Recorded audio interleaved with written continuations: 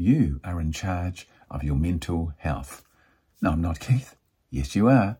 You don't realise other people and you are in charge of your mental health.